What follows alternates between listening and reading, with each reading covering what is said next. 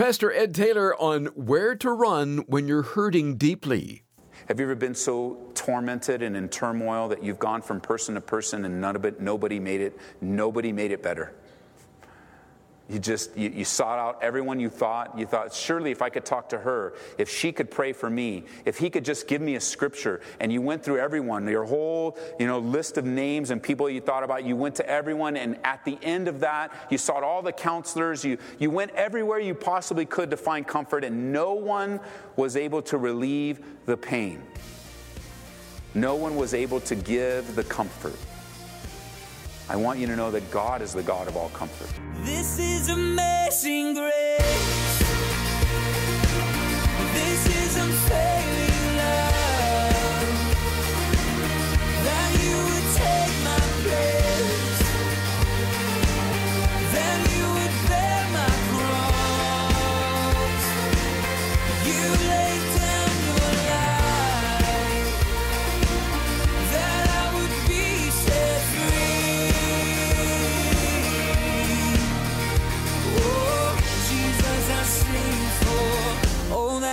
Done for me. The life of a Christian is sure exciting, but that doesn't mean there won't be suffering. Even in the suffering, God is faithful to provide comfort and to use the Christian's experience to strengthen us and to be a blessing to others. And today on Abounding Grace, we'll see this shining through as we continue a series in 2 Corinthians. Pastor Ed Taylor will be sharing some important truths about the Christian life over the next several weeks as we study this challenging letter from the Apostle Paul. Paul is in the process of dealing with the unfair accusations he's been receiving, and he finds comfort in the Lord. 2 Corinthians is a letter that Paul the Apostle writes to a church that has turned against him. Of course, not every single believer in the church has turned against him, but many have.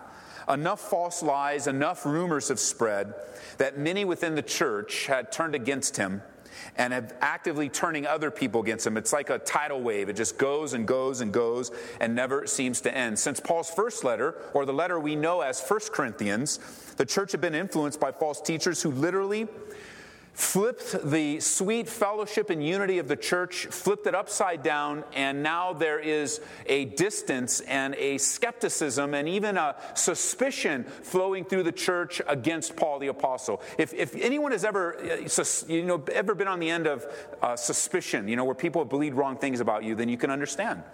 Like, it doesn't feel good. You might even get a chance to talk to the person finally and try to iron it out. And as they're sharing what they heard and what you heard, it's almost like, you believe that? You believe that about me? You didn't even ask me? You didn't talk to me? You really? But here's the truth. And then by the time you end, if God is in the midst of it and the Spirit of God's bringing unity back, you both kind of leave with some tears and some heartache, or you finally come back together and you both can't believe that the situation got as bad as it is. That's where Paul is, except that it was in the church. It was among believers. They claimed that he was proud. They claimed that he was indecisive, that he didn't care. They claimed that he was unimpressive in appearance. They claimed that he was dishonest. They even claimed that he was unqualified to be an apostle. They called his credentials into question, that he wasn't a good pastor, he wasn't a good leader, that there was really nothing good about him. And so what did Paul do? He sent a man by the name of Titus, one of his right-hand guys, to Corinth to handle the difficulties. He comes back to Paul with an encouraging report, and it was from that report that Paul pens this letter. And what we'll see, as we saw last time, we're going to see that Paul's going to defend himself. He is going to defend his conduct. He's going to defend his character. He's going to defend his calling, not as if he's chasing everything down. It's because he has a relationship. The people that you're closest to are the ones you really try to reconcile with. That's who you start with, the people that are closest to you. If you have an issue with them and you widen the circle, isn't that true that the people that are closest to you can actually hurt you the most? It's the same flip side. When there is that pain, that's the one you want to resolve the fastest. You want to get it out of the way. You don't go chasing up all these other things of people you don't know. And the credibility of a rumor or a lie or anything is going to be directly related to how close the person is. And it is the people that are closest that are times that can cause the most pain. I think we were talking about in our staff meeting today. I think of Ahithophel as he came against David. I think of Judas as he came against Jesus and all the rest of the apostles. That wasn't just a betrayal of Jesus. It was also a betrayal of the guys he hung out with for 3 years. Everybody was betrayed, including you and me. Paul is going to put a little bit of the truth back on the table reminding them of the truth. And so if you're taking notes, I encourage you to do that. Remember, the time is around 56 AD, and here's how the book's going to break out. Chapters 1 through 7, Paul explains his ministry. Chapters 8 and 9, Paul expresses an expectation that the Corinthians give, and you'll see that when we get there. And then chapters 10 through 13, he expresses a defense of the gospel.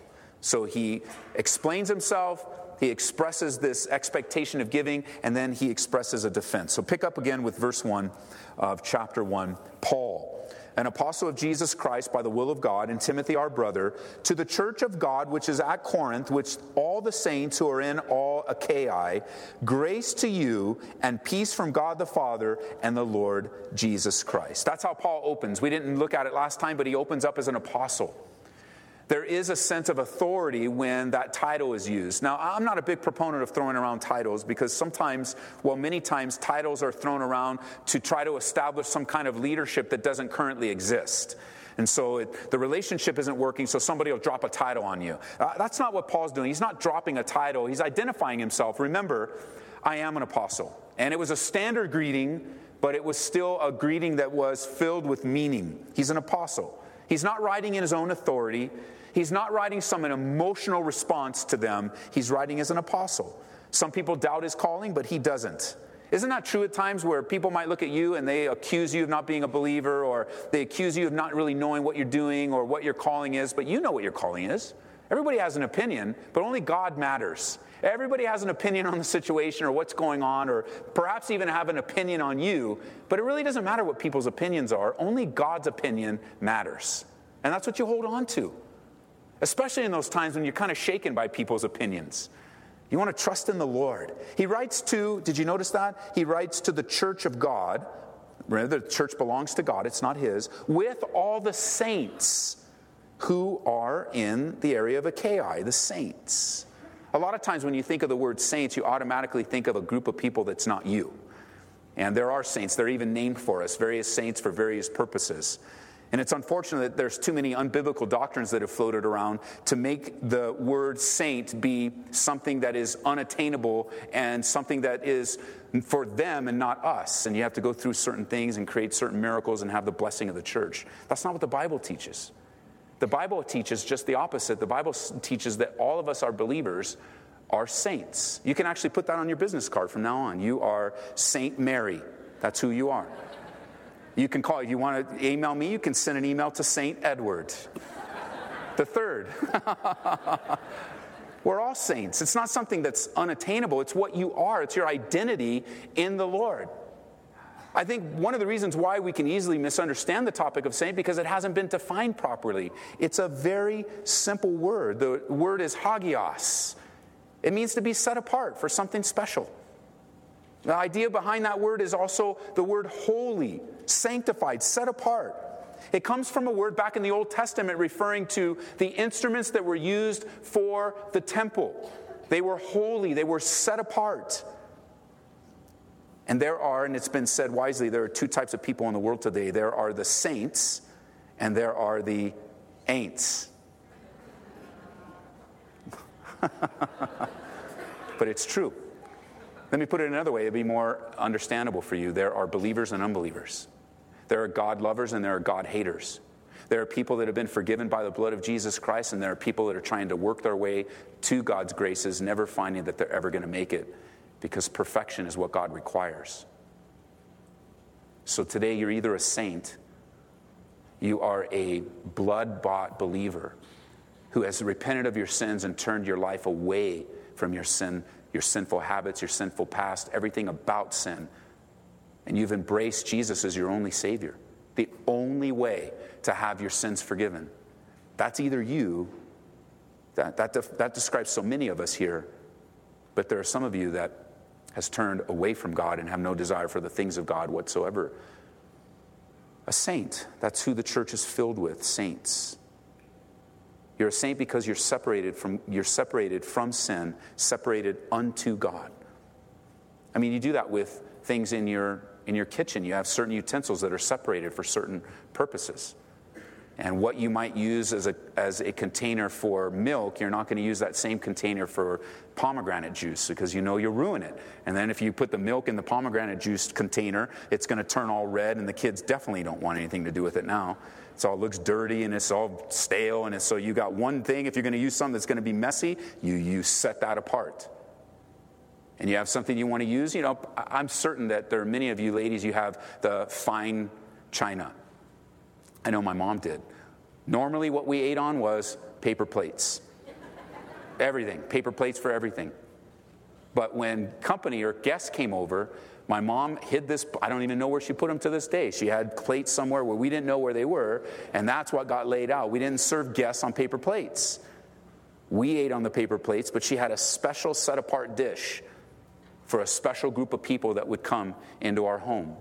And the idea of a saint is that you're a special, set-apart person unto the things of God. Not hidden, but on display. Verse 3. Blessed be the God and Father of our Lord Jesus Christ, the Father of mercies and the God of all comfort, who comforts us in all our tribulation, that we may be able to comfort those who are in any trouble with the comfort with which we ourselves are comforted by God. For as the sufferings of Christ, verse 5, abound in us, so our consolation also abounds through Christ. Now if we are afflicted, it's for your consolation and salvation, which is effective for enduring the same sufferings which we also suffer. Or if we're comforted, it's for your consolation and salvation. And our hope for you is steadfast, because we know that as you are partakers of the sufferings, so also will you partake of the consolation. You might want to mark these verses for your life, because if you don't need them now, you will need them soon. God reveals himself as the God of all comfort, the Father of mercies, the God of all comfort. Our God is a God of mercy and comfort and encouragement. He's a God that you can run to in tough times, that you can abide in, that you can find comfort in, that you can rest in. He's the Father of mercies. Paul knew this personally. This was no theory of his, no philosophy that he picked up in a book somewhere. This was his personal experience. He wasn't speaking from the lofty heights of some ivory tower where he spent all of his time studying the scriptures and studying the scrolls. He wrote this from the lowlands of reality, from the regularity of difficulty, from his painful reality. This was his life. He knew. He didn't know of the God of all comfort and the Father of all mercies. He knew him. He didn't know of him, but he knew him. It's interesting that Paul writes this to the Corinthians, because the Corinthians, this church that he's writing to, were actually a major source of the pain he was feeling at the time that he wrote it. Think about that.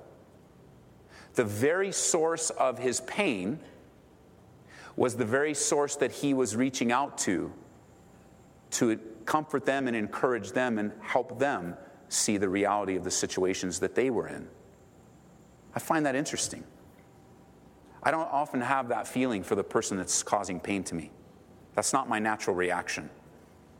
My natural reaction to someone that goes after me, someone that wants to inflict pain on me, is either to defend myself or to go back after them.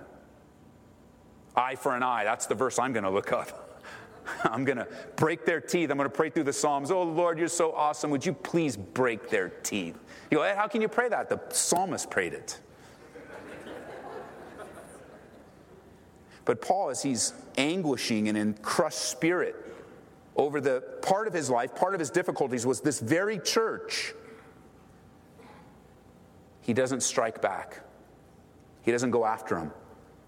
The Spirit of God is hindering him and holding him back, comforting him and encouraging him, so that his response is the way of love. Paul found very deep, abiding comfort in God. Have you ever been so tormented and in turmoil that you've gone from person to person and nobody made it better?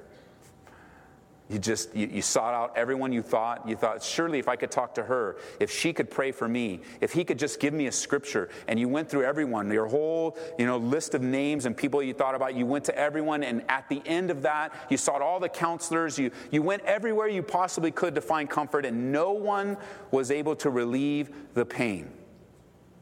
No one was able to give the comfort. I want you to know that God is the God of all comfort. Paul knew this personally. Let me show you. Turn over to Romans chapter 5. Romans chapter 5. He lived this out, and I know that many of you know this truth.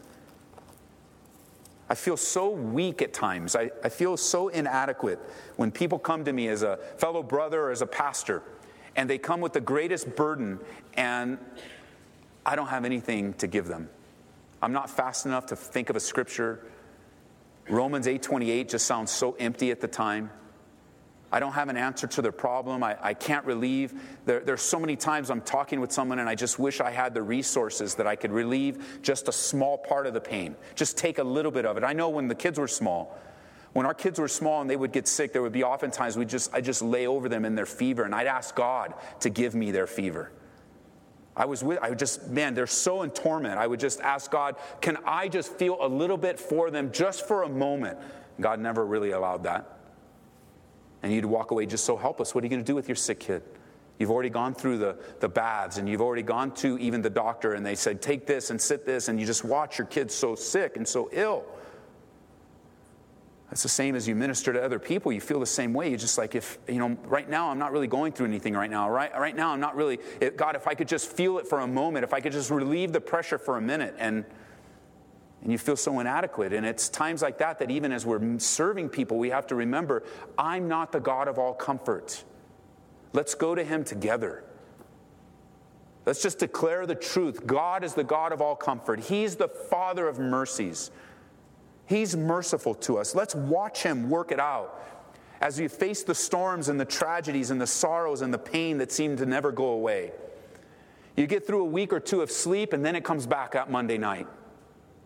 Something happens as you didn't expect it to happen that way. A phone call, a smell, a memory, a screeching of the brakes, an alarm goes off, a newscast. Someone that's insensitive, they don't know what to say. I believe that God has given us each other to encourage and to comfort, but none of us are the God of all comfort. None of us are the Father of all mercies. And it would do well as you begin to feel the same weaknesses that I do at times for us to let's go together. Let's just go together. I don't know what God's doing. I don't know why he's allowed this. I don't know why the tragedy. I don't know why the sorrow. I mean, I have some Bible answers for you. I know the depth and depravity of sin.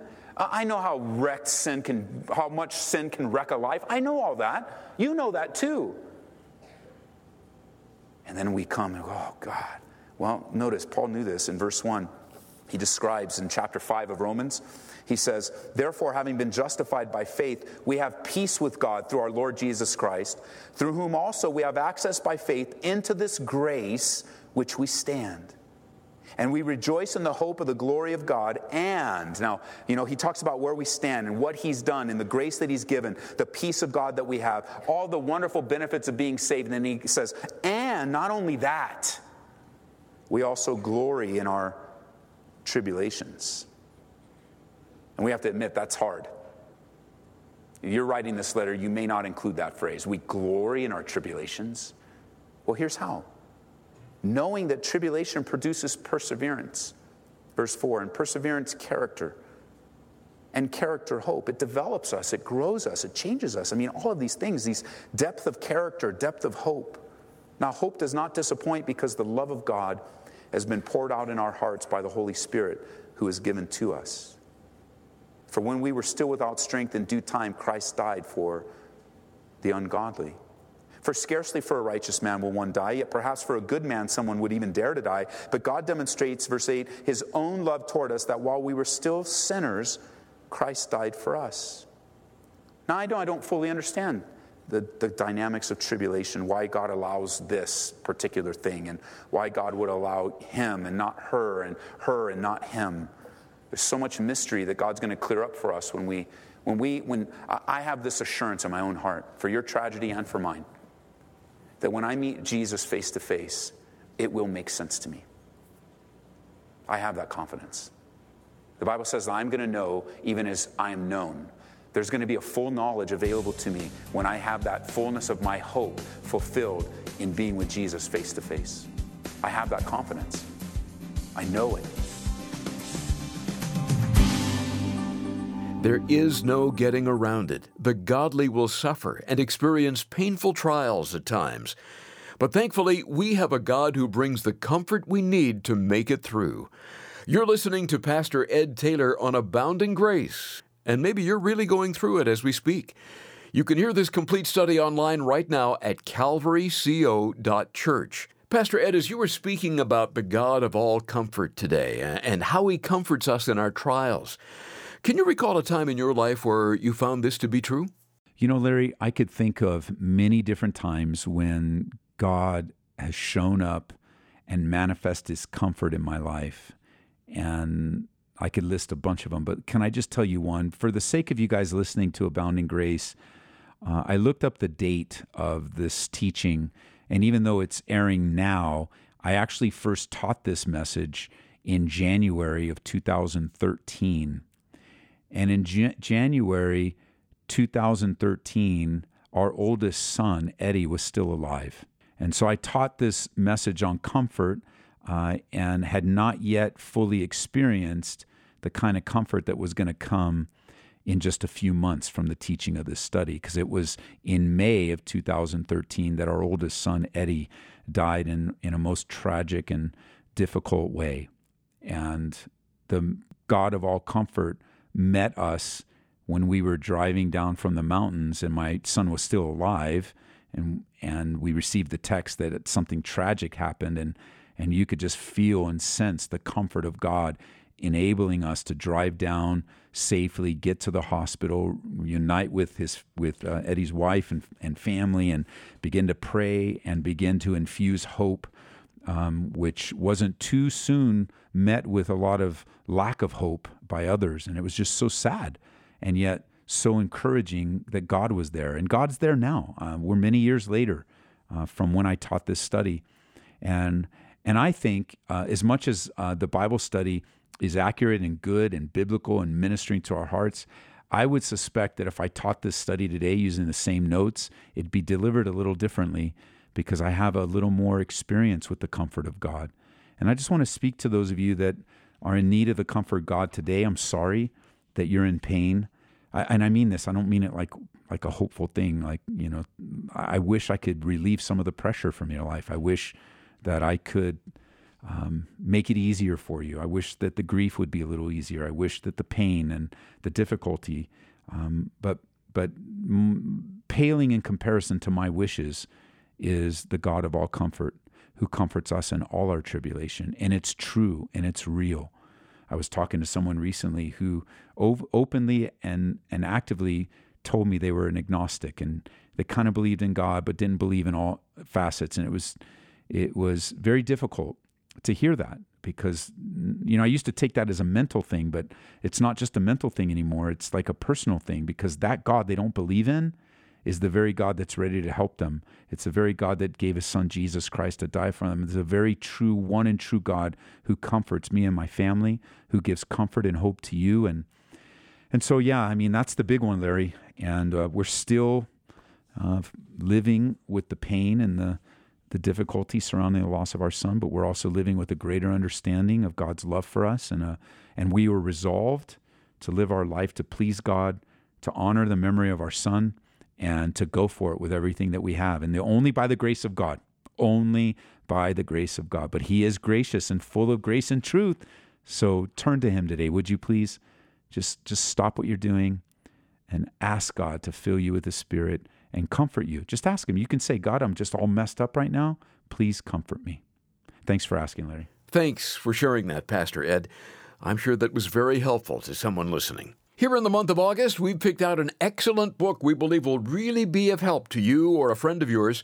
See if this sounds familiar. Someone comes up to you with a problem they're facing, and you know Scripture speaks to it, but you just can't quite think of the verse.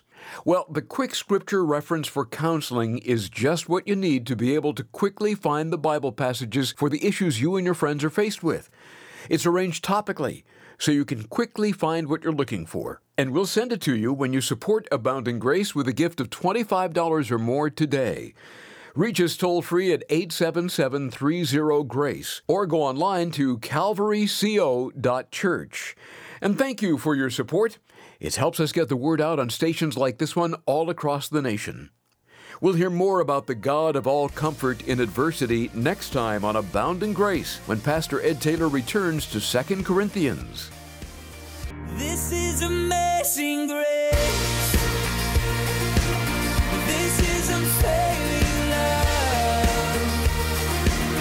That you would take my place.